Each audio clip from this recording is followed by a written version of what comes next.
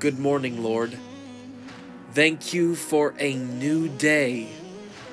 Thank you that your compassion is renewed every morning. Great is your faithfulness and your steadfast love, O Lord.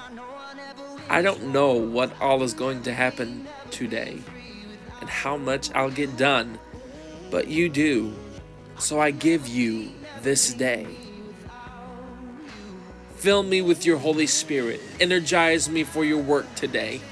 Awaken me to the wonder of your salvation, and quicken my spirit to the reality of your work in my life.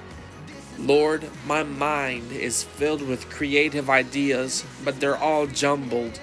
Holy Spirit, come and hover over my mind like you hovered over the waters at creation and speak order out of the chaos.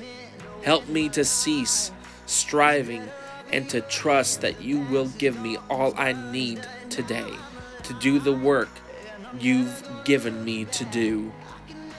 You will be faithful to complete the good work you've started. And as I step out into my day, I declare your sovereignty over every area of my life. I entrust myself to you and ask that you use me however you see fit. This day is yours. My body is yours. My mind is yours.